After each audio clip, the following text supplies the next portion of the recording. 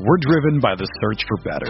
But when it comes to hiring, the best way to search for a candidate isn't to search at all. Don't search, match with Indeed. Indeed is your matching and hiring platform with over 350 million global monthly visitors, according to Indeed data, and a matching engine that helps you find quality candidates fast. Ditch the busy work. Use Indeed for scheduling, screening, and messaging so you can connect with candidates faster. Leveraging over 140 million qualifications and preferences every day, Indeed's matching engine is constantly learning from your preferences, so the more you use Indeed, the better it gets. Join more than 3.5 million businesses worldwide that use Indeed to hire great talent fast. And listeners of this show will get a $75 sponsored job credit to get your jobs more visibility at Indeed.com/Blue Wire. Just go to Indeed.com/Blue Wire right now and support our show by saying that you heard about Indeed on this podcast. That's Indeed.com/Blue Wire. Terms and conditions apply. Need to hire? You need Indeed. What's up, y'all? It's Drewski, and I've teamed up with Mountain Dew to produce a hilarious new basketball podcast called The Dew Zone with Drewski. Learn the backstories of your favorite ballers and celebrities like Jamal Murray. Did you have like a favorite team? Was it the Raptors at the time or no? Was the Raptors even started around that time? Come on, bro. I ain't that old, fam. You talking like I'm 50. Taylor Rooks, Asia Wilson, and many more. You won't want to miss this. Listen to The Dew Zone with Drewski on Apple Podcasts, Spotify, and wherever you listen to podcasts.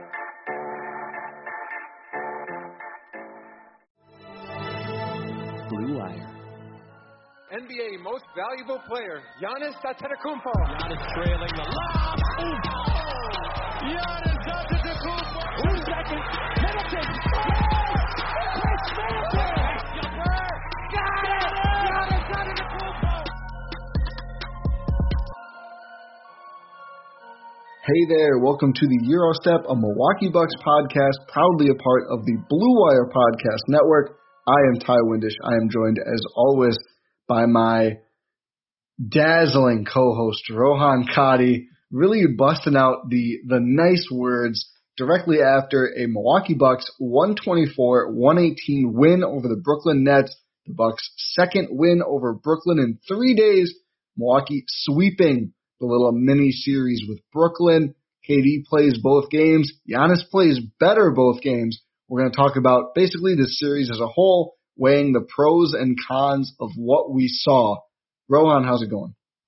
I'm doing great. You did not mention Ty. More importantly, they now have the tiebreaker over the Brooklyn Nets. And the Philadelphia 76ers. The Bucks now own tiebreakers over every other team. A weird quirk in that is, it only matters for one of them.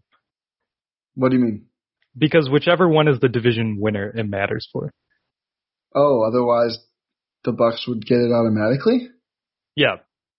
Because, division winner takes precedence if it's a tie. I think that's just for them, not for versus the Bucks, I believe. No, if two teams are tied, they first go to the division winner. Really? That's so stupid. Yeah. I thought they got rid of all the division winner stuff after that 1 year. Portland was third in the West, despite having the sixth best record. That was when they were guaranteed. Yeah, they were guaranteed top three. I remember that. Okay, weird rule. Regardless, the Bucks have every tiebreaker now over Philly and Brooklyn, everyone that they would need at least. That probably won't come into play as there's just a handful of games left and they're a couple games back. But if Philly or Brooklyn kind of choke over these last few games, the Bucks would have a chance. But the Bucks haven't exactly been great against the bottom feeder competition they're going up against over these last couple weeks. But let's put all that aside. We've talked plenty about that. I'm sure we'll talk more about that and take more looks at the standings as we get closer, although probably they won't be elongated looks because it seems like the Bucks are going to be in third. Whatever. The Nets series. 2 straight wins against what a lot of people are saying is the most dangerous team, probably the sleeping giant if there is one in the NBA. The Brooklyn Nets, a super team. Mind you, without James Harden for both of these I don't games. know what kind of content you are consuming when you say that the Nets are a sleeping giant. People call the Nets a sleeping giant. They are the favorites. Even Vegas has them as the favorites. And I think even we would consider them to be the favorites in the Eastern Conference. But who knows? Things happen. We'll get into it in this episode. Yeah, I think it's more that I think the sleeping giants thing is are we are we silly for not just thinking they're going to run through the playoffs? Is I think the take that I'm actually referring to. So I might have misconveyed that, but whatever. The Bucks beat the Nets twice. James Harden doesn't play in either game. That's the story of the Nets. Again, I'm not going to hold that against the Bucks. That's just how the Nets season has been. I think they've had 7 games with their big 3 actually together, but still not easy to beat a team with Kevin Durant and Kyrie Irving twice in 3 days. A team that came out and said how they were going to defend Giannis differently and change everything up. And what does Giannis do? He leads the game, or he leads the team in scoring again. I forgot Kyrie ended up with 38 in this game, but Giannis puts up 36 points, 12 rebounds, 4 assists, 1 steal, 5 turnovers. Here's the concerning number for me, though, and this is pros and cons. We can get into it right here with Giannis because there's things on both sides. 4 for 12 from 3. I think at one point in this game, was he 4 for 7 or 4 for 8? I think he was, 4 for 7, I believe. One or the other. So, I mean, then he was also 4 for 8 at one point at the very least. He was 4 for 8. At some point in this game, then goes on to miss 4 more threes. I didn't want to have that many qualms about Giannis's shooting later in this game, in the second game, just because he was making so many earlier, but there was a certain point where I was like, okay, that's enough now. Like, that's enough attempted threes. We get that's in your bag. Make a closer shot and then go and take a 3. And I just think Giannis got away from what needs to be his fastball, his go-to pitch, so to speak, a little too much in this game. So I think Giannis' shooting looked great, and he made 8 threes across 2 games against Brooklyn, and the midi looked great, and the turnaround and everything else. Con, little too reliant on it near the end of this game. Yeah, we talked about this last episode, recapping the first game. If you haven't listened to that, make sure to check that out previously on the Eurostep feed. We talked about how it was an insane shooting night from Giannis. Nothing was super out of the ordinary except for obviously 3-point percentage and overall field goal percentage, because that was just an insanely high shooting game for Giannis. The thing is, we were saying that those looks are going to be available to him, and he's been consistently knocking down those looks, especially inside the arc. This game, he starts out really cold. He starts out trying to impose that himself once again, saying, okay, I can do this again. And the shots aren't falling from mid-range. They really aren't. He starts out hot from 3, like you mentioned earlier. But just inside the arc, he didn't really have it. So what you would want him to do in that situation is just okay, that's not working. Let's just go to the rim again. Let's go attack. Let's go be Giannis. He didn't do that right away. He did go to that eventually, and it didn't end up working really, really well. However, he didn't go to it right away. Like you said, he was looking a little too reliant on that jumper. It's fine, I think. I think that's fine. To an extent, I think it's fine. Giannis, I'll just keep the pitcher metaphor because I've been playing a lot of MLB this show. Giannis... Overrated. No, we're not doing this right now. The menus are absolute garbage. I don't care about the menus. I'm there to play the game. It's so hard to whatever. Yeah. Giannis, let's call Giannis an ace pitcher, right? Getting to the rim is his fastball. And for a while, Giannis was Mariano Rivera. That was the pitch. That was what he was doing. Unlike Mariano Rivera, it wasn't quite enough in the NBA for Giannis to win championships. Although, closer than people kind of remember after that 2019 series was a stone's throw away from going a different direction. Let's move on. Yeah. But now Giannis is adding other pitches, which is great, right? He's got the changeup, which is the turnaround mid-ranger, all mid-rangers really. And he's got the curveball, which is the 3-point shot. And it's quite a curveball for other teams, right? When he's making those, it just starts to feel hopeless. And the Lakers game last year, the Nets games this year, teams just kind of throw their hands up, and it's okay, if Giannis is going to shoot 4 for 8 on threes, there's only so much we can do. It takes everything to defend him within the arc. If we stretch out there, we're just toast. We just can't do it. But it's true for pitchers too. If you throw 8 straight curveballs, somebody's probably going to put one of them in the bleachers. It becomes a little too predictable, and you get a little too far away from the meat and potatoes of what you offer as a player. And again, we don't want to put Giannis in the box. We've said this before. The guy has accomplished everything. It's not for us to say there's anything on the earth he can't do. He or Thanasis, both of them.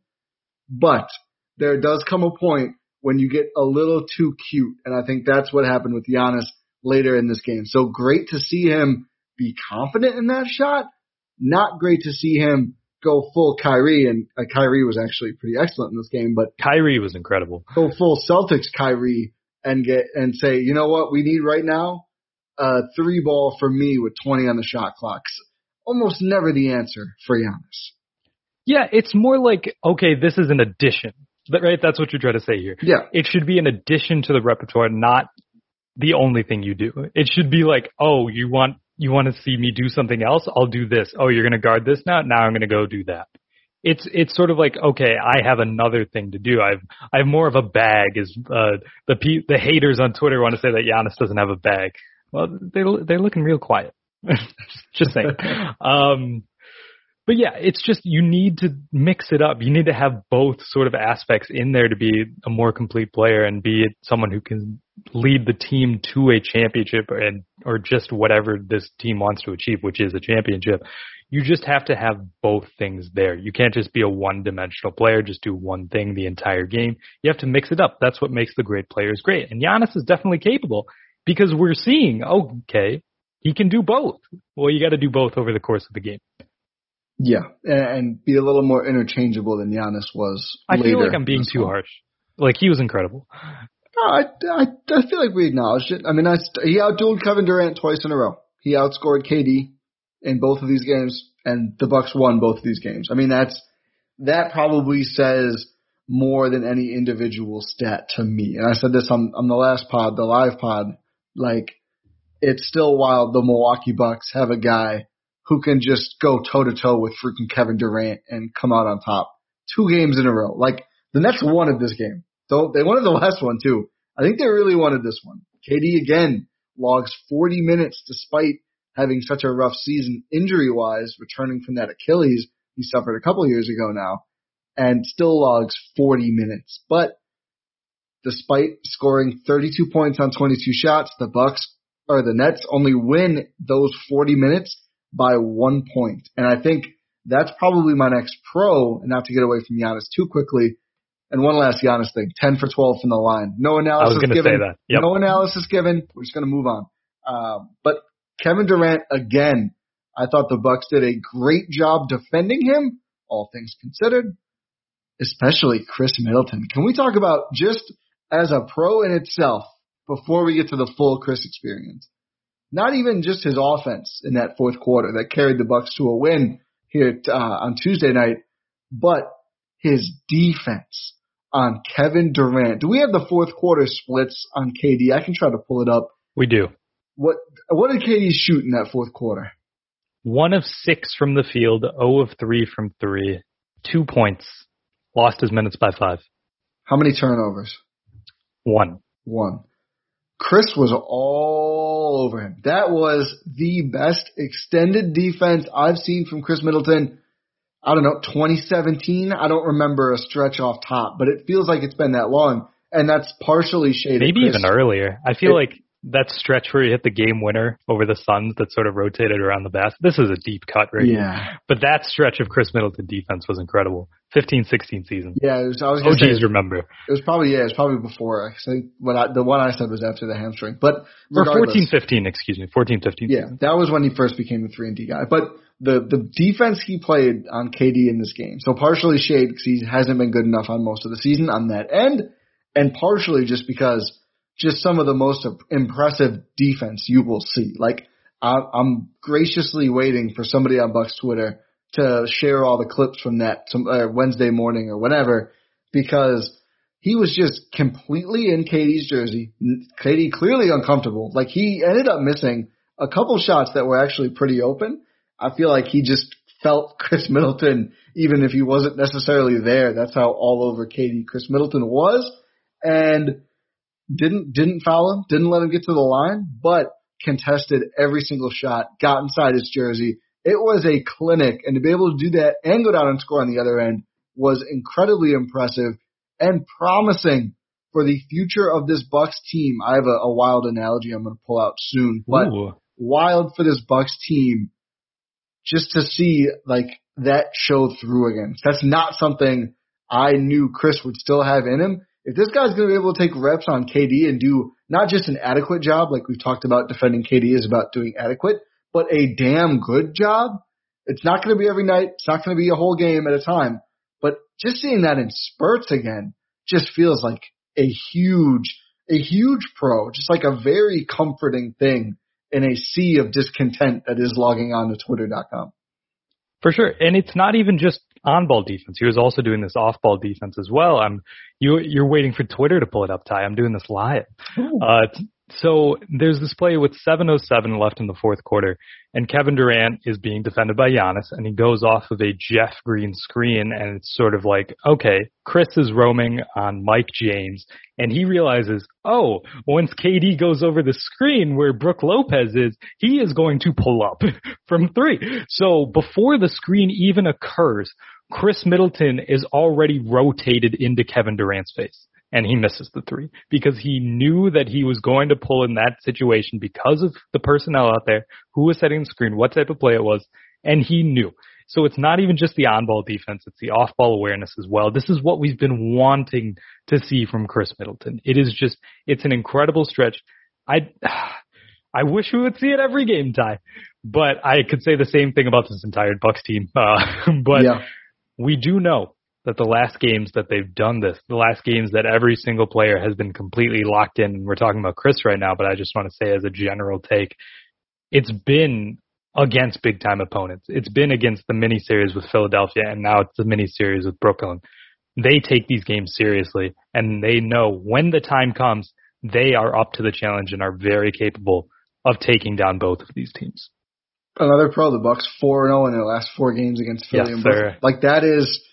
And it sucks that both teams were banged up. I wish we got four fully healthy. That's the reality of the NBA, though. Yeah, that's especially this season. Especially those two teams who often have guys banged up. Like, it's not like the Sixers and the Nets are like healthy all year long and then suddenly missing guys against Milwaukee. Like, those two teams just struggle to remain healthy. It's a sad reality for both. But yeah, I certainly agree there. Do you want my analogy before I forget? Yes.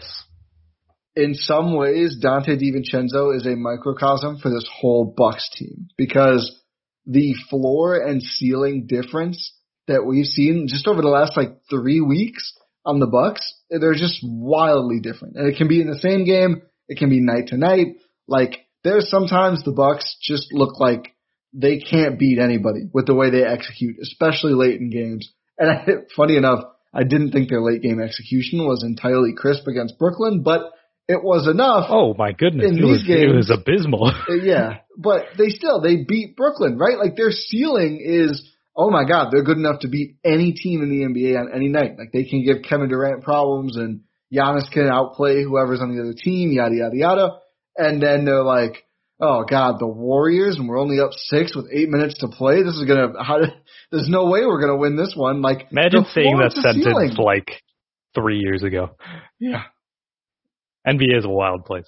But yeah, I totally agree with what you're saying. And I think this really flows into a con. Yeah. Dante. Yeah. It's funny. People crowed for an upstock after this Dante game. And I think... And here's the thing. That fourth quarter deserved an upstock. For sure. The problem is it's a 4-quarter game. That's the real problem here. And you have to consider the other 3 quarters of the game where he looked absolutely unplayable. Absolutely unplayable. Credit where credit is due. In the fourth quarter, 3 of 4 from the field, poured in 6 points, had 6 rebounds in the fourth quarter alone. Like, he was doing the dirty work. He was getting to where he needed to go. 4 offensive boards in 1 quarter. That is incredible. 0 turnovers as well. It was great in the fourth quarter, which he plays the majority of, 11 minutes, which was a decision. 3 quarters matter. They really do. They really do. And he did not have it. He really did not. And I'm struggling to find a real defense for him. He scored 4 points through the first 7 quarters of these 2 games against the Brooklyn Nets. And that's just not enough for a starter. Like, sorry, you just cannot have a starter score 4 points through 7 quarters and they're not the 5th starter offensively. They're probably the 4th starter. It's debatable, but Nah, they're the 5th starter. I guess, I don't know. They're the 4th starter in terms of minutes. Actually, you know what? Yeah, fourth. Maybe Lopez probably takes more shots on a basis, but I mean, he's finally getting the role player minutes that we had hoped for. Brook Lopez, 24 minutes in this game, kind of felt like an eternity, although the Bucks did really well in those minutes. When he's out there guarding Jeff Green, it's like very tenuous. I think there was a 3-possession sequence I tweeted about where like they scraped by, but only because Jeff Green was just not in the mood to take wide open pick and pop threes for some reason. Like Brooklyn was just getting that shot whenever they wanted it, and he was driving and it's still opening up good shots. But it's like if Jeff Green is shooting those, like the Nets could have really seized some momentum there. But I digress. Dante, like he did the Dante things pretty well, not on offense, throughout the games. And we talked about this in the last pod. Like the rebounding was good, the defense was fine. It wasn't great, but it was solid. The defense slipped a little this game as well. Yeah, no stocks, which is rough for Dante. He was going for a lot of gambles. Shout out to the Korkmaz. Just overplaying, getting tunnel vision. There was this one fast break where he got the steal. I think it was a steal. I think it was his. Maybe it wasn't. He got a loose ball. I'll say that. Yeah. And then he's just going down the court and he decides to go 2-on-1. It's like, what are you doing? And he also had Giannis and Chris on either side of him. It's like, you can't do that. You can't waste possessions against a team like this. Like, especially you going to the rim. Like, if it's you versus no defenders, I'd be a little cautious there.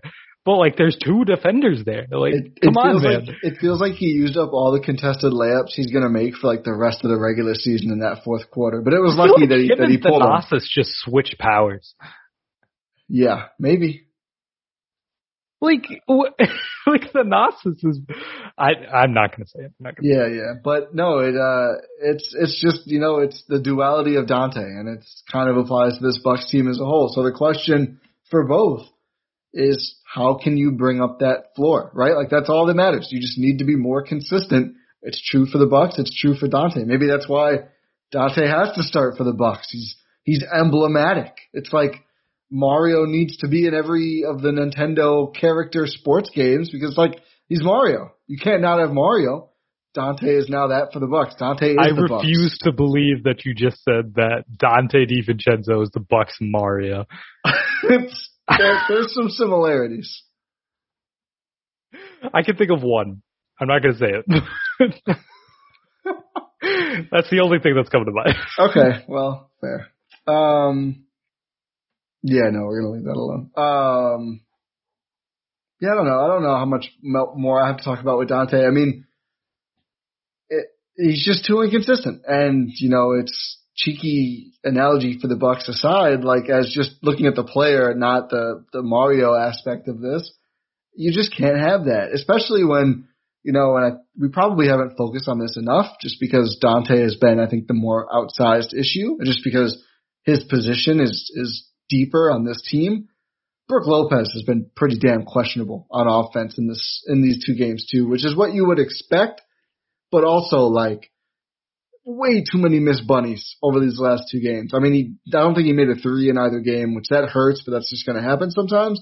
But I don't think he made enough of an impact within the arc either. There would be a possession where he like posts up Kevin Durant beautifully and gets a basket and, gets KD on the ground, and there's like inherent value if you can make KD work on defense and get into him a little bit. But then the next possession, he's got a bunny layup over, Jeff Green, and it's like an air ball. And it's like, oh, come on, man. Like, just at least be consistent in the small role that you can have offensively. I'd say I was a little concerned with Lopez. I think they held up in his minutes, and I think he made some great defensive plays to make that happen.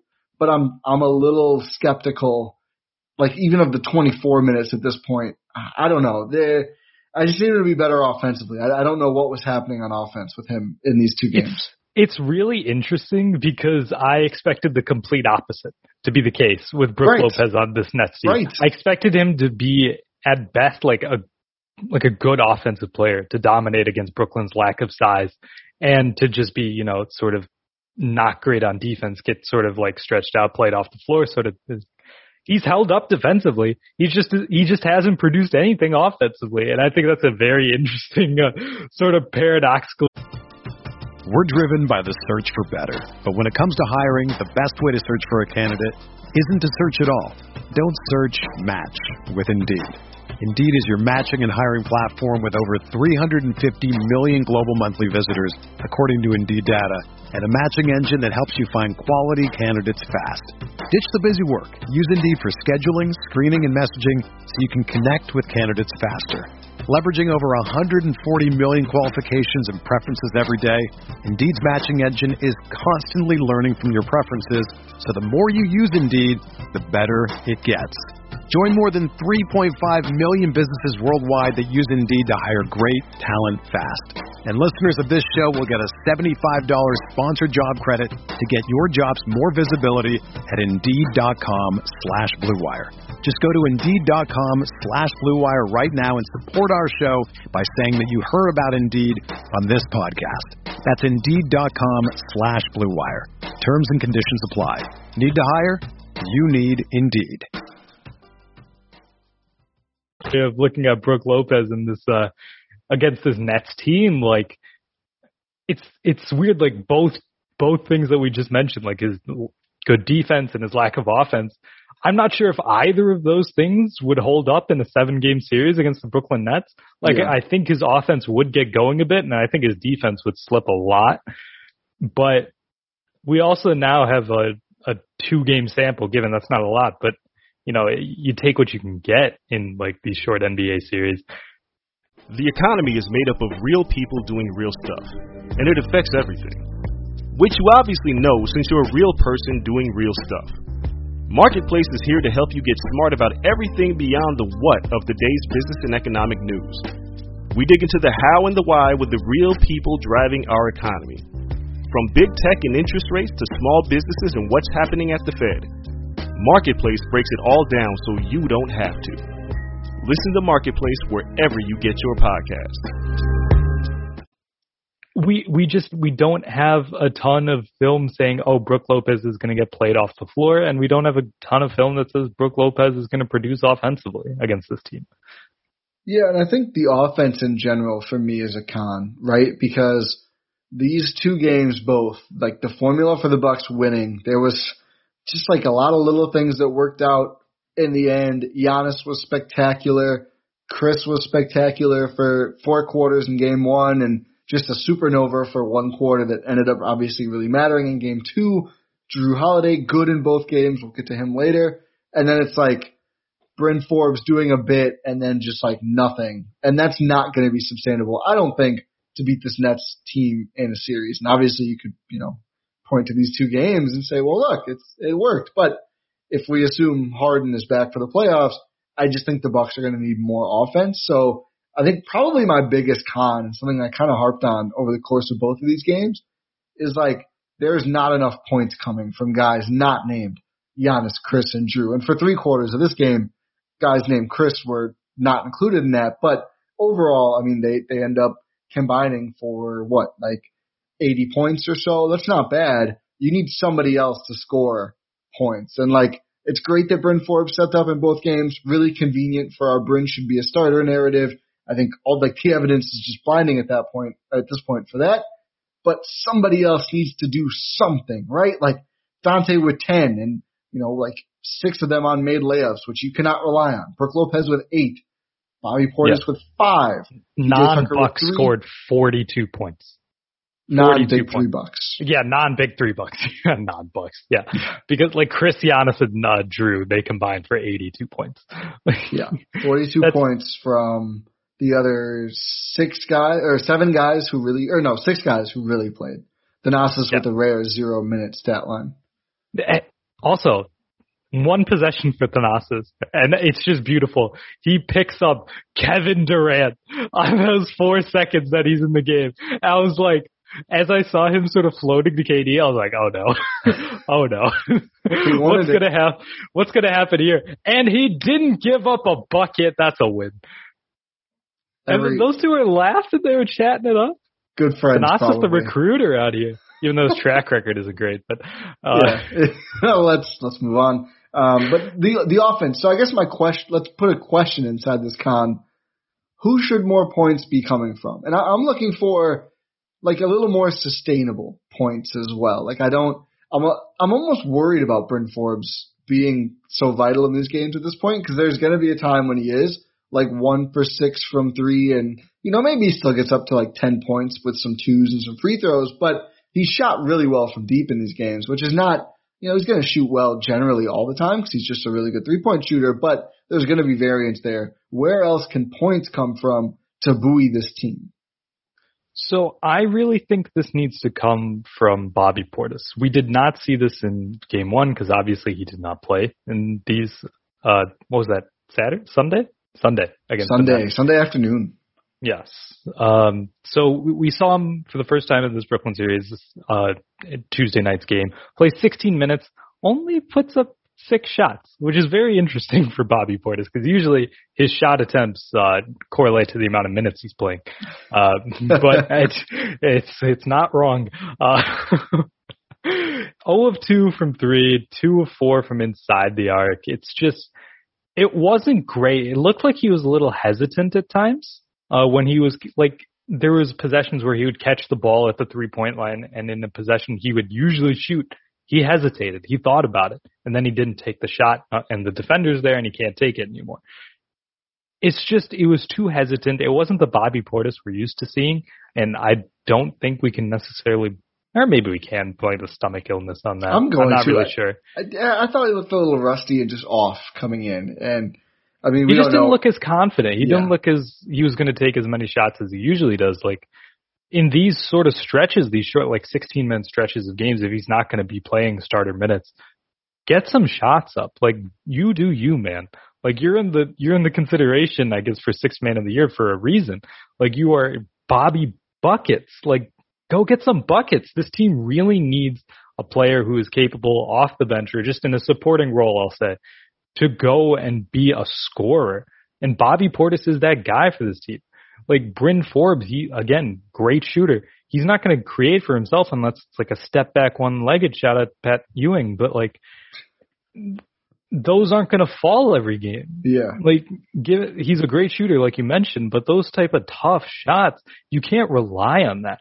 Bobby Portis is a guy who is capable of getting his own shot, especially against a Nets team who is thin at front court depth. Like Bobby Portis should be able to go at Blake Griffin. He should be able to go at Jeff Green. Like, these are guys that he can take, like, on offense. He needs to do it. We don't have a sample. Maybe the sample is going to end up being the real thing. Yeah, it will be. I'm not worried. Like, I don't think Portis is the kind of guy who sees a star-studded Nets team and, like, gets nervous. Like, I just think he was a little bit out of rhythm coming back from the stomach thing. And obviously, missing Sunday's game and then in this game, he just doesn't look right to me. He still ends up second on the bench and scoring despite looking pretty terrible, which is probably an issue in itself. But I think it's going to be there, and I agree with you. I think that is the answer. I think that is the punch the Bucks have been missing from like the non-primary players in terms of scoring. It's Portis. I mean, there's a reason that he is like, 4th on the team, I think, in stocks at this point. Like him and Forbes, I think are 4th and 5th. And Portis especially, it was just like through the roof because it felt like every single game he's putting up 15 points on like 8 shots. Like that's the Bobby Portis special. It's like he comes in, he scores probably 4th most on the team despite taking, playing less minutes and taking less shots, not per minute, but overall taking less shots than some of the big 3 guys. I just think it's unusual to go through 2 games where he scores 5 total points. It's unheard of, really. So if he's scoring 15 a night instead of 5 total, that's a huge difference. I think that's a lot of load off of some of the other tertiary players. And it's going to be necessary because, like, Pat Connaughton accomplished nothing offensively except for, one huge make in the first game. No made field goals in the second Nets game, or I guess technically the third, but the second of this mini-series, 2 points on free throws. One shot attempt. Yeah, I mean, that's the classic Pat game, right? Like 1 to 4 attempted shots. Yeah, but It's interesting. I'll say that. I don't really have a take on it yet, but we'll see. I think he plays the same game offensively as PJ Tucker, where like he's just not going to initiate stuff. That's just not what he does, and I think it's good. It's probably not good for Pat. He's more capable than PJ Tucker, though. Like Pat Connaughton is like the one axillary piece on this Bucks team who can actually go north-south. Like he can go downhill theoretically. Off ball. Yes, off ball, like off the catch. I'll say that. Yeah, and I think that's how he drew his fouls too. He kind of got it in motion. Yeah, that's his thing. Off the catch, he just sort of he's a slasher. Like he's a mini slasher, and like one shot attempt that means you aren't moving enough. Realistically, you aren't putting yourself in enough positions. It's not like, oh, you need to go out there and create your own shot.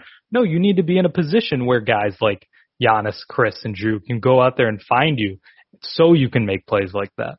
It's not necessarily like, oh, I want Pat Connaughton to go out there and be like a featured offensive piece or even like a Bobby Portis level offensive piece. Maybe not even a Bryn Forbes level offensive piece. Just like be in the right spots. The ball will find you. That's what you do. Come on. You're Pat Connaughton. I did think it was interesting. He only played 14 minutes in this game after not having a great game on Sunday against the Nets. It's not a great fit for him. It really isn't. There's like no player on the Nets he really fits into besides Bruce Brown, and Bruce Brown is his own player. Yeah. Like Pat is like, if you can hide him on maybe like an unathletic or non-threatening bigger wing player, I think that's where he can really thrive.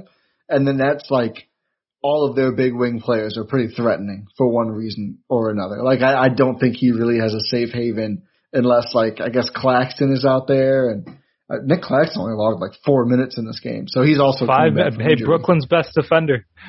He's gonna change everything for the Nets. He logs 4 minutes or 5 minutes, excuse me. The Nets won the minutes by 1. Maybe they're onto something with Nick Claxton and his 2 rebounds and 1 foul. But yeah, I don't know. It's a little concerning that Pat and PJ can put up 5 combined points in back-to-back games of 6 in the first one, 5 in this one, and it doesn't feel out of the ordinary to me. And I know you're saying Pat can accomplish more.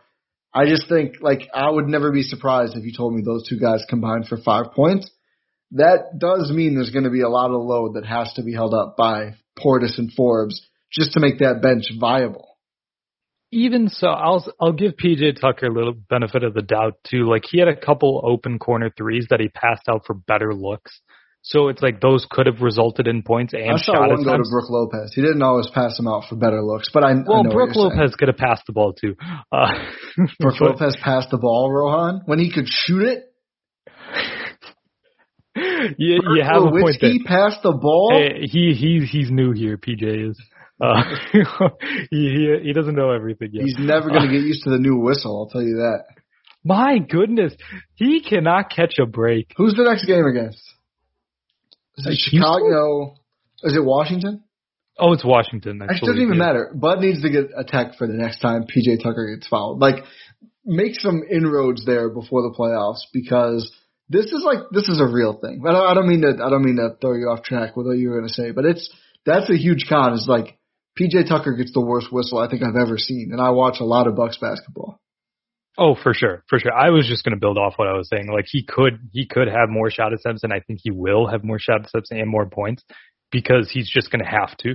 He's going to have to be a guy that, you know, when he gets the ball in the corner, you have to shoot that. Like that's your thing. That's why the Bucks like acquired you, because you're going to provide on the defensive end, and credit to him, he has been. He's just been getting a tough whistle, like you've been saying.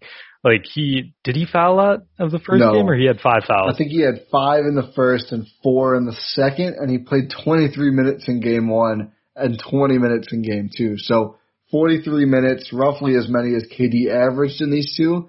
In that amount of time, PJ Tucker picks up 9 personal fouls.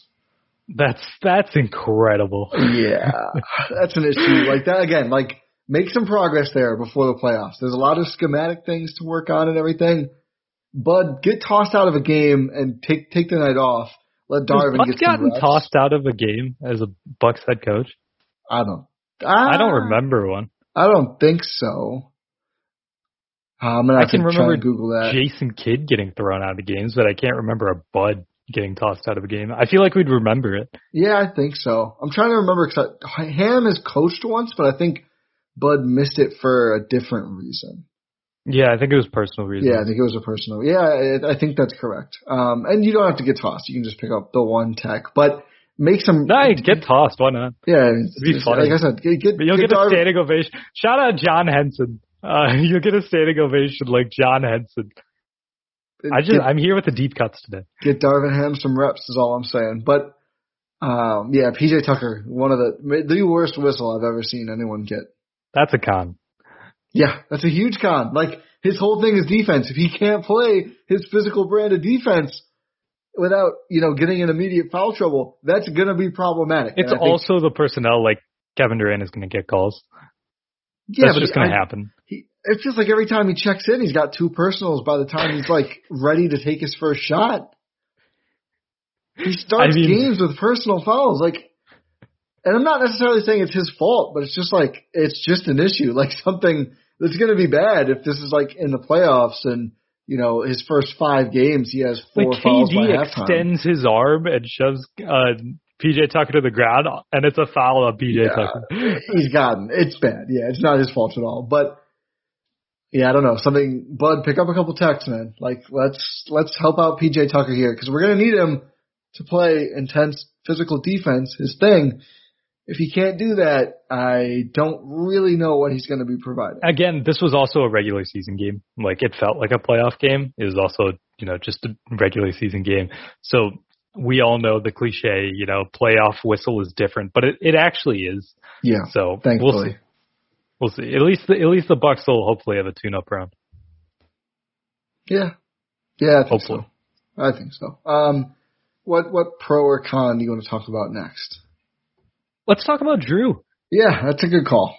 So Drew Holiday, we were talking last episode about how he was playing elite defense, and it's fine if he struggles in the offensive end a little bit. He was like, you know what? I'm going to do both this game. I'm going to be an elite defender. I'm also going to hit 3 step-back threes in your face, go 4 of 6 from 3 overall, 8 of 13 for the field, 61.5% for the field time, en route to 23 points with 10 assists, 8 rebounds, over near triple-double for Drew Holiday, sneakily. 2 turnovers, 1 steal, 1 block. I love Drew Holiday. I love him. I'll be the first one to say it in the relationship, Drew. I love him.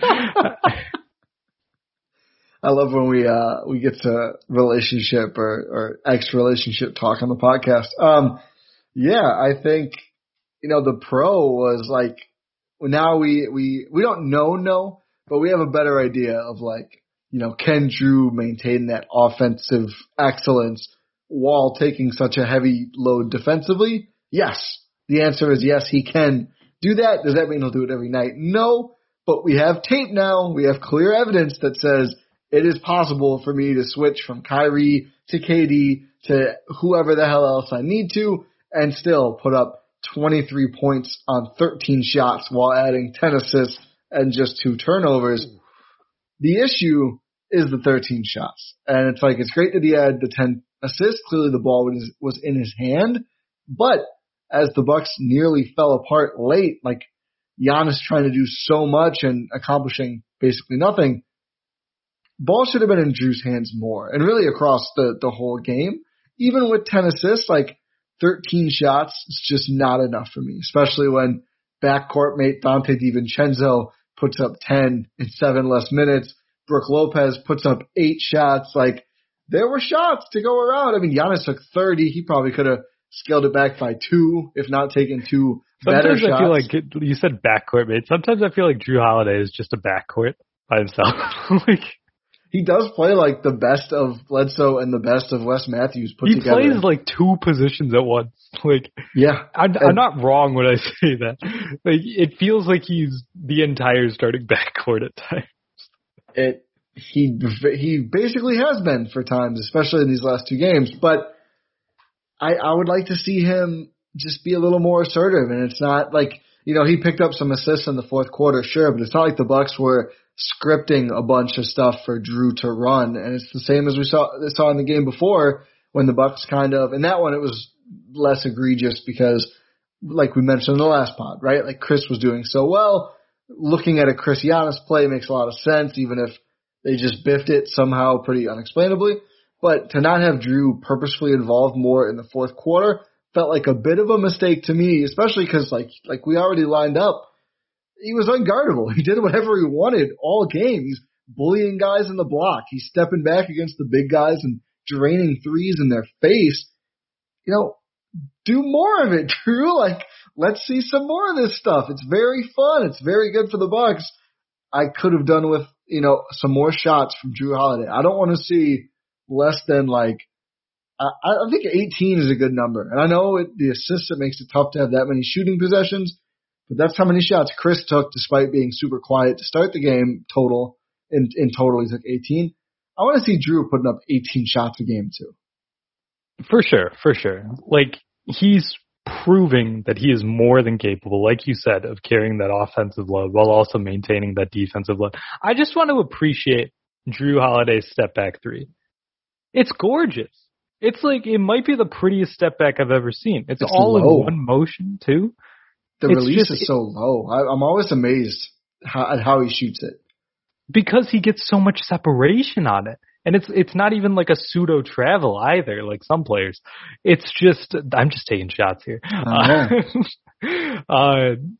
It's very satisfying to watch. I don't know. I just appreciated seeing the Drew Holiday step back. Everything except the lazy passes is incredibly satisfying. I think his 2 turnovers were just the 2 worst plays you could imagine, for Drew Holiday. And he does have those kind of brain farts where he's just kind of loops a big slow pass across the whole floor and it doesn't quite get to where he wants it to go. But those are a lot more excusable when you do that twice, but those are your only 2 turnovers in a game where you also have 10 assists and generate 23 points yourself. So yeah, just a great player. I just want more of him. I just want more assertiveness from Drew in some of these games to take even more shots, but that's the good kind of nit to pick, right? You're doing a lot right when all we want to see more, all we want to see different is more. That's a big positive, I think, in itself. Yeah, and it's also you're going to defer to Giannis. Of course. That's what's going to happen. Yeah. That's probably what should happen anyway. You should give the ball to your best player. Regardless of what they're doing, regardless of what, what kind of shots they're taking. Giannis this team runs through Giannis and it will run through Giannis. That's what's going to happen. And Drew Holiday, he realizes that Giannis is the best player on this team for good reason. And he's just, giving it to Giannis, who also sneakily plays almost 37 and a half minutes. I like it. I think here's a pro. Bud won't be outcoached when the Bucks play the best team in the East. Yes. I think we're there after this, right? He won't be outcoached in the second round and later. In the East. Yes. So rounds 2 through 3. What a low bar we've reached. Bud minimum will only be outcoached in 1 to 2 theoretically, playoff series. I'm saying at least rounds 2 through 3 in the playoffs. It could be more. I know what you're saying. But it's what a low bar, right? You could enter the playoffs with a great coach and just know the worst you'll do is drawing even, and the Bucks are we'll at least do that twice, and that's good, and that's really good for us. At least they're not Indy. Yeah, we'll get to Indy, maybe. But yeah, I just think Steve Nash's Nets, and I know they just haven't played together at all, yada yada. You know what I'm sick of? I'm gonna get on a soapbox. I'm sick of hearing boo-hoo. Life has been so hard for the Brooklyn Nets. Oh God, I'm so sorry. You guys need to figure out how to play with Kevin Durant, James Harden, and Kyrie Irving. What an incredible burden it is for your basketball team that you have to figure out how these 3 superstars play together. Oh, let me not stain my Chris Middleton jersey with tears for how hard your life is. Shut up. Okay, sorry. Sorry that it's hard that you've had some injuries. You have KD, James Harden, and Kyrie. They're dealing with injuries. No other team in the league has dealt with injuries. No other team in the league has dealt with COVID absences. No other team in the league has dealt with Kyrie just leaving because also. There's also that. That part is true, literally. Yeah. I mean, it's hard for other teams to deal with a non-rostered player leaving. With a rostered player leaving. No, Kyrie's only on one team. So. Yeah. No, only the Nets and Lakers have been affected by injuries and COVID. Celtics. Remember, it's less about if the Celtics and Lakers are in the play-in, what a disaster that the play-in functions exactly how it was designed to function, Rohan. What an absolute disaster. I don't know if I'm going to sleep tonight as I worry about Brooklyn, Boston, and LA. I tell you, what a hard road it is for these franchises. I can't believe they have to struggle so turmoil. hard to get to where they want to go, Ty. They don't have it easy like the Milwaukees of the world. They really don't. They have to go out there. They have to trade everything they have for superstars, Ty. They have to go out there. They have to earn every single call. They have to just build themselves up because they get no national media coverage, Ty. It's such a struggle for the Boston, LAs, and New Yorks to get a damn place in the NBA, Ty. Imagine what it's like to have LaMarcus Aldridge, one of the better buyout options of the last few years, have to retire suddenly, and all you have is newly revitalized Blake Griffin as your only primary. He's a bum, but as your only buyout addition. What a cruel world the Nets are operating in. The poor Nets, bro. They have to figure out. It disgusts me. Adam Silver fixed this. I think Steve Nash should win Coach of the Year because this guy has been given the impossible job of how do you win basketball games with Kevin Durant and James Harden? The league has never seen that before. So really just no other team has to deal with this integration, Ty. Every other team has to really, they have to, just deal with the players they have. Like Milwaukee, they have these players. They've had to, they've been lucky enough to get these players and keep them long term. Now Brooklyn, they get these players on the fly. So they have to deal with the hardships of player integration. Or some coaches around the league have to integrate worse players and win basketball games, which is much easier. It's much easier to put together worse pieces and get better results. We all know this. I digress. But I don't even want to go too deep on this. I don't think Bud was terrific in these games, but I thought he was It's just not solid. A massive disadvantage. Yeah. And there's not a huge disparity, which after going up against Spo and Nurse in back-to-back series, playoff-ending series, feels pretty good. Yeah. Feels pretty good. Thankfully, one of them is probably not even going to be there. So. Yeah. If the Raptors get Cade Cunningham, I'm going to be sad. What other pros and cons do you want to talk about? Let's talk about the Chris Middleton experience. Oh yeah, I guess we haven't really gotten there that much. So we've hinted at the Chris Middleton experience through the first 3 quarters of this game, Ty. We were starting to wonder, okay, what's going on here? 1 of 6 from the field, 0 of 1 from 3, 3 points. Oh goodness, what is going on here? That's bad. Yep. That is also incorrect. That is just the third quarter, what I just said. What did he have? 2 points he had no points in the first quarter. So through the first 3 quarters, 3 of 12 from the field, 10 points, 1 of 3 from distance. He did get the free throw line, 3 of 3 from the line. Just you want more. 3 of 12 from the field just isn't cutting it. But then, it's fourth quarter time, and he decides, we, as the Milwaukee Bucks team, are not losing this game.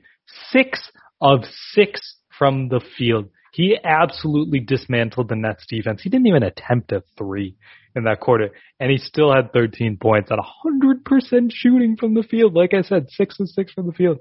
It was incredible. It was a dissection. It was a full gross anatomy course, Ty, what Chris Middleton did to the Brooklyn Nets defense in that fourth quarter. While playing terrific defense himself on Kevin Durant at the same time. One of the most impressive all-around quarters I've seen of NBA basketball. Just like an incredible run. And again, it's in a way a microcosm of the Bucks as a whole, right? Because it's like, on the one hand, why don't you do this more often? Oh my goodness, what a quarter. Look at the potential that is not consistently tapped into, or at least not consistently achievable. And on the other hand, it's like, well, at least we do know that kind of immolation is still accessible. It's still there. Like, word choice, Ty, thesaurus Ty out here. At it again. You want to know a pro for me? Yes. The Bucks have a high enough ceiling to win the championship this year. There we go. It's there. There we go. We've seen it. Like, we've seen the pieces look so good. I don't know if I was ever even not here. It's not even that hot of a take. They could do it, is basically the take. It's not that hot.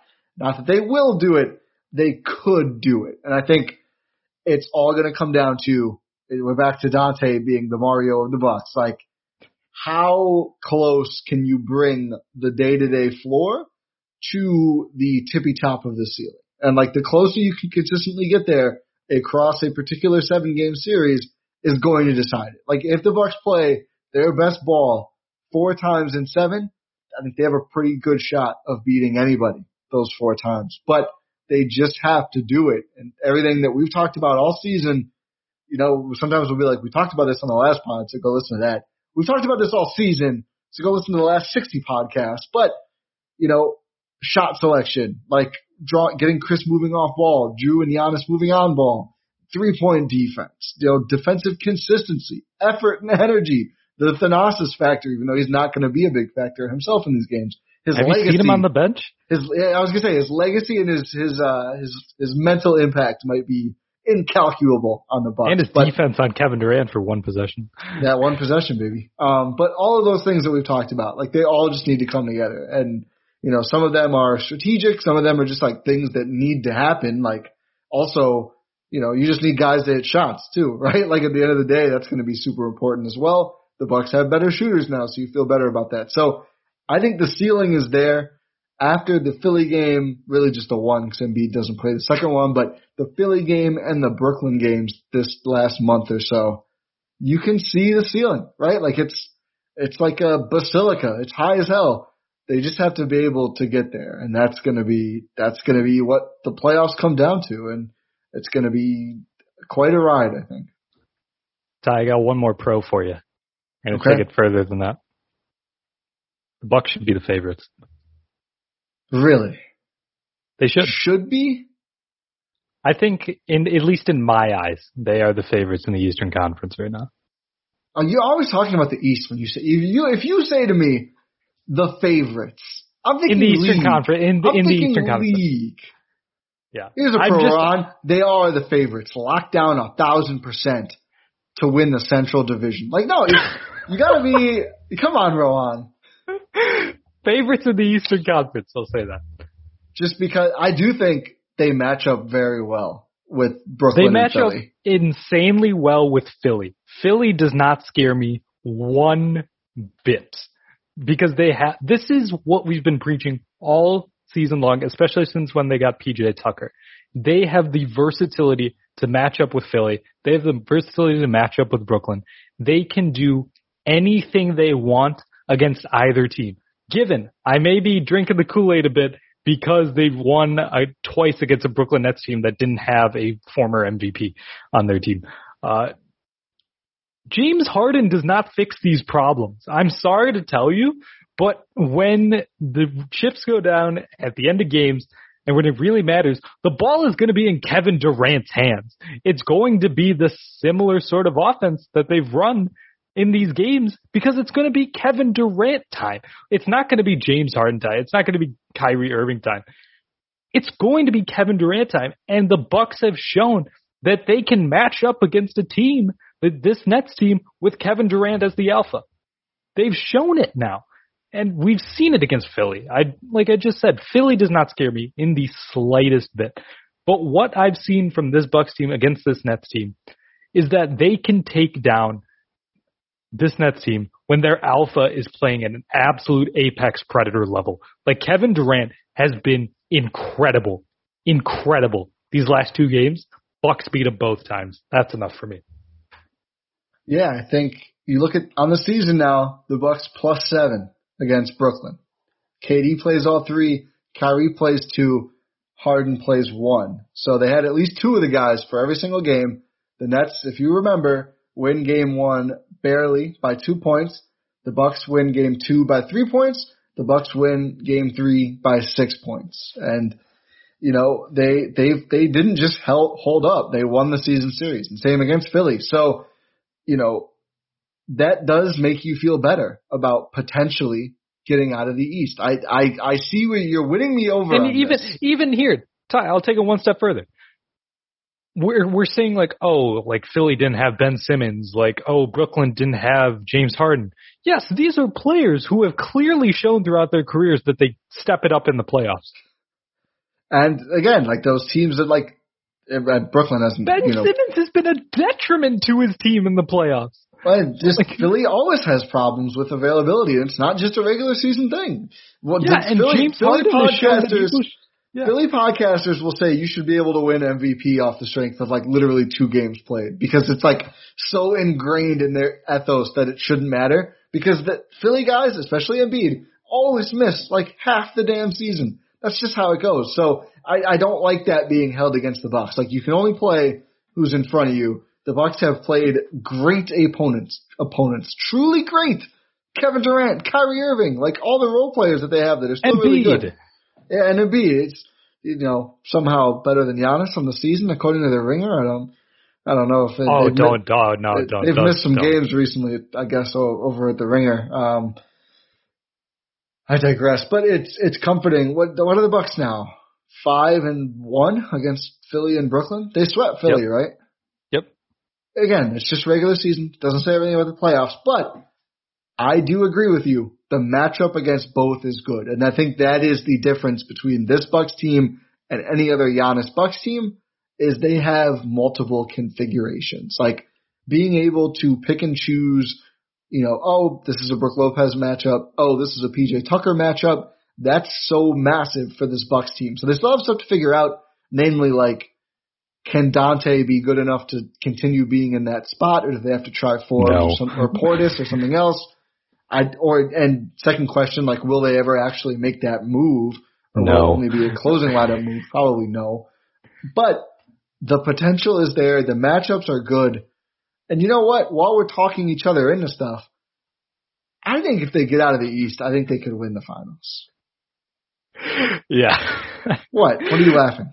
No, this is just ignore me. That was a weird lead-in. As long as we're talking each other into stuff, I was like, oh boy. Oh God, Rohan. Yeah. Get it together. It was just, I think they could. I really think they could. Who in the West is scarier than literally everyone? Really? Yeah. I don't know. I mean, like, if we're looking at samples this season, the Bucks have not fared well against those teams. Yeah, but I think there was a lot of missing Drew and PJ Tucker against Utah and Phoenix, and those players are both going to be so huge in how those series would turn out. Fair enough. Like, I think also, if they do we really think Utah or Phoenix was going to come out of the West? No, not a chance. I think a chance. I wouldn't bet on it. I think there's a chance. Oh, obviously. I don't know who's going to. The Lakers might not even make the playoffs. I don't believe in them this year. And I'm sure the Lakers fans love this because now if they win a first-round series, they get to go all we believe Lakers again. But, like, the injury stuff is just, like, so concerning. Like, these LeBron and AD are not going to be fully healthy heading into the first round or maybe even the play-in. And, like, that's a huge deal in how loaded that conference is this year. So this would be the year for a Utah or Phoenix to make it out. Those two, I think, probably the worst straight-up matchups for the Bucks. This might be the Clippers' year then. Yeah, I was thinking, but I don't trust the Clippers. It would be so cool. Like, what happened to Ibaka? Like, why did he miss, 2 months? They must have hired some Sixers medical staff or something over there, but it would be super cool if the Nuggets made it. And not just because I think the Bucks would win, but... Because we would get Thanasis starting in the finals. Jokic stopper, Thanasis Antetokounmpo. Okay. Do we have any other pros or cons? Yes, we do. Okay. We have a massive con. a massive monumental con. And that is that at the end of the season, Jim Paschke is retiring as the play-by-play voice of the Milwaukee Bucks. It's a shame. This news it was broken by the Bucks, obviously. Yeah. In a cute little discussion between Giannis and Jim. It's incredibly sad. Incredibly sad. I saw this news. I didn't want to believe it. It's been 35 years. 30? I thought it was 25. 35? 35 years since 1986?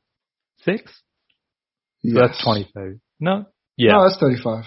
Yeah. No, it's not. Yeah. Yeah, it is. Yeah, it is. Yeah, it is. Yeah, 90s is 20-something. Why are you trying to age me? Why did I just think it was 2011? Where are you at tonight, Rohan? No, I shouldn't doubt myself. Never. So, 35 years Jim Paschke has been the voice of the Milwaukee Bucks play-by-play on the TV broadcast, and it has been an absolute joy. Given, like I was just trying to say, I have not seen all of those years, but since I've been an avid watcher, content consumer of the Milwaukee Bucks, Jim Paschke has been there, and Jim Paschke has always been incredible, always put a smile on my face.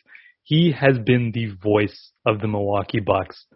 It is going to be very difficult to replace him. I don't know how the Bucks are ever going to manage to do so. Dear Milwaukee Bucks, win it all. Win it all for Jim Paschke. Even Coach Bud in his post-game talks after this game against the Brooklyn Nets, he said, let's finish this out with something special for Jim. That comes courtesy of Zora Stevenson. But it's incredible. Happy retirement after the season for Jim Paschke. Hopefully this goes all the way to the end because I do not want to miss any games that does not have Jim Paschke on the call. Can we get like a simulcast of the finals if like they're actually poised to win it so we can hear Jim on the call? Because obviously he's not going to do any playoff games, but hopefully they can figure something out or like lock him in a room and make him do it so at least they can tweet out the video with his call afterward. That'd be cool. I don't know. I think you summed it up really well. Our lives, and I'm sure a lot of listeners' lives, entire lives, Paschke has been the voice of the Milwaukee Bucks. I don't think he took over exactly for Eddie Doucette, but maybe he did. Either way, there's basically been two voices of the Milwaukee Bucks for pretty much the whole franchise history, and it's been an incredible two voices. So, it's going to be daunting to replace Jim. I think feels to me that he's kind of tabbed aforementioned Zora Stevenson as his successor. They've kind of coached her up a little bit, and she's gotten to call a game or two this season. Thought she did quite well. Certainly going to need some polish, but that's just anything as daunting. The nature of the game. Anything as daunting as play-by-play. It's just going to take reps. Like, podcasting is a lot easier. Go back and listen to our first podcast, ever that we did way back in the Win in 6 days. It wasn't good. Oh, my goodness. I had a lot to improve on. That's kind of just how it works. So I would be totally cool if it was Zora. I think that'd be awesome. Nobody else currently involved with Bucks entertainment side should take over. Marcus should stay where he is. This is not a shot at Marcus, but nobody else in the he's the best color analyst in the game. Exactly. You don't move that over. It's like the Chiefs in the Super Bowl. Like don't upset your whole offensive line to plug one hole. Like just get a replacement player. Don't move your left tackle. Don't do that. Keep Marcus where he is. Get Zora or someone we don't even know to fill in. Brian Anderson would be cool. I think he has 400 jobs already. I think he's the best play-by-play person in sports, in my opinion, but I don't think you can ask him to do Brewers and Bucks and literally every national sport for every network. Golf, college basketball. Everything else. So it's just too much. So Spiro Adidas. Sure, I guess. I don't know. He's all right. I'm not that familiar. Yeah. He's called some playoff games for the Bucks. Hashtag not Telly. Oh yeah, for sure.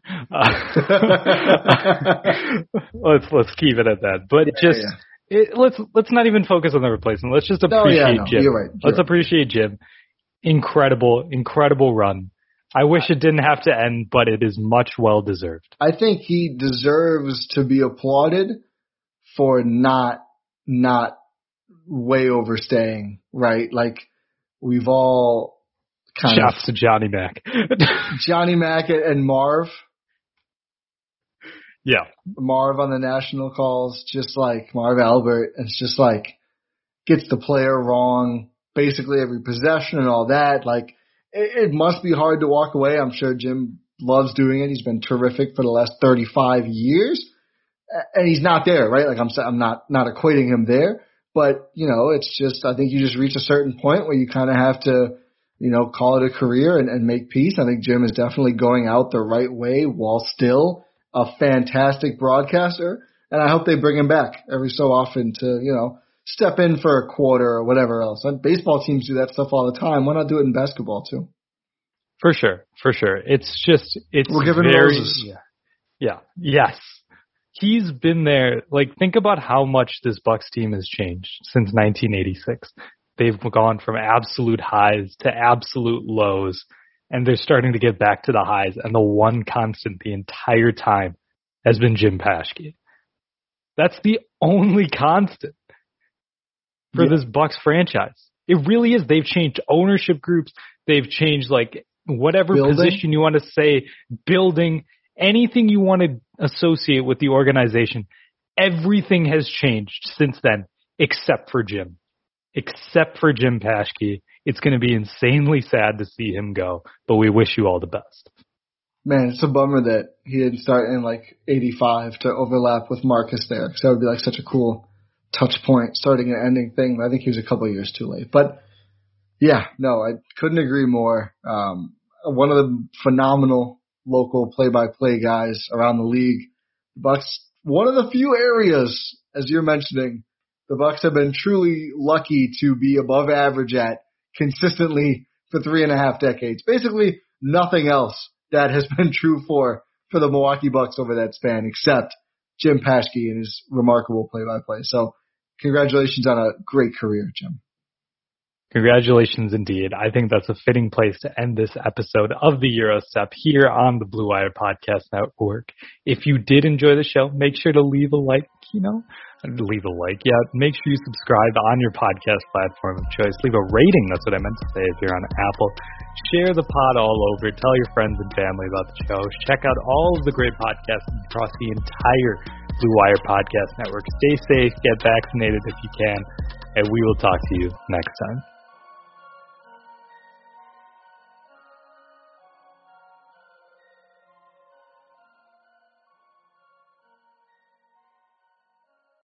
This is the story of the one. As a maintenance engineer, he hears things differently. To the untrained ear, everything on his shop floor might sound fine, but he can hear gears grinding or a belt slipping. So he steps in to fix the problem at hand before it gets out of hand. And he knows Grainger's got the right product he needs to get the job done, which is music to his ears. Call, click Grainger.com, or just stop by. Grainger, for the ones who get it done.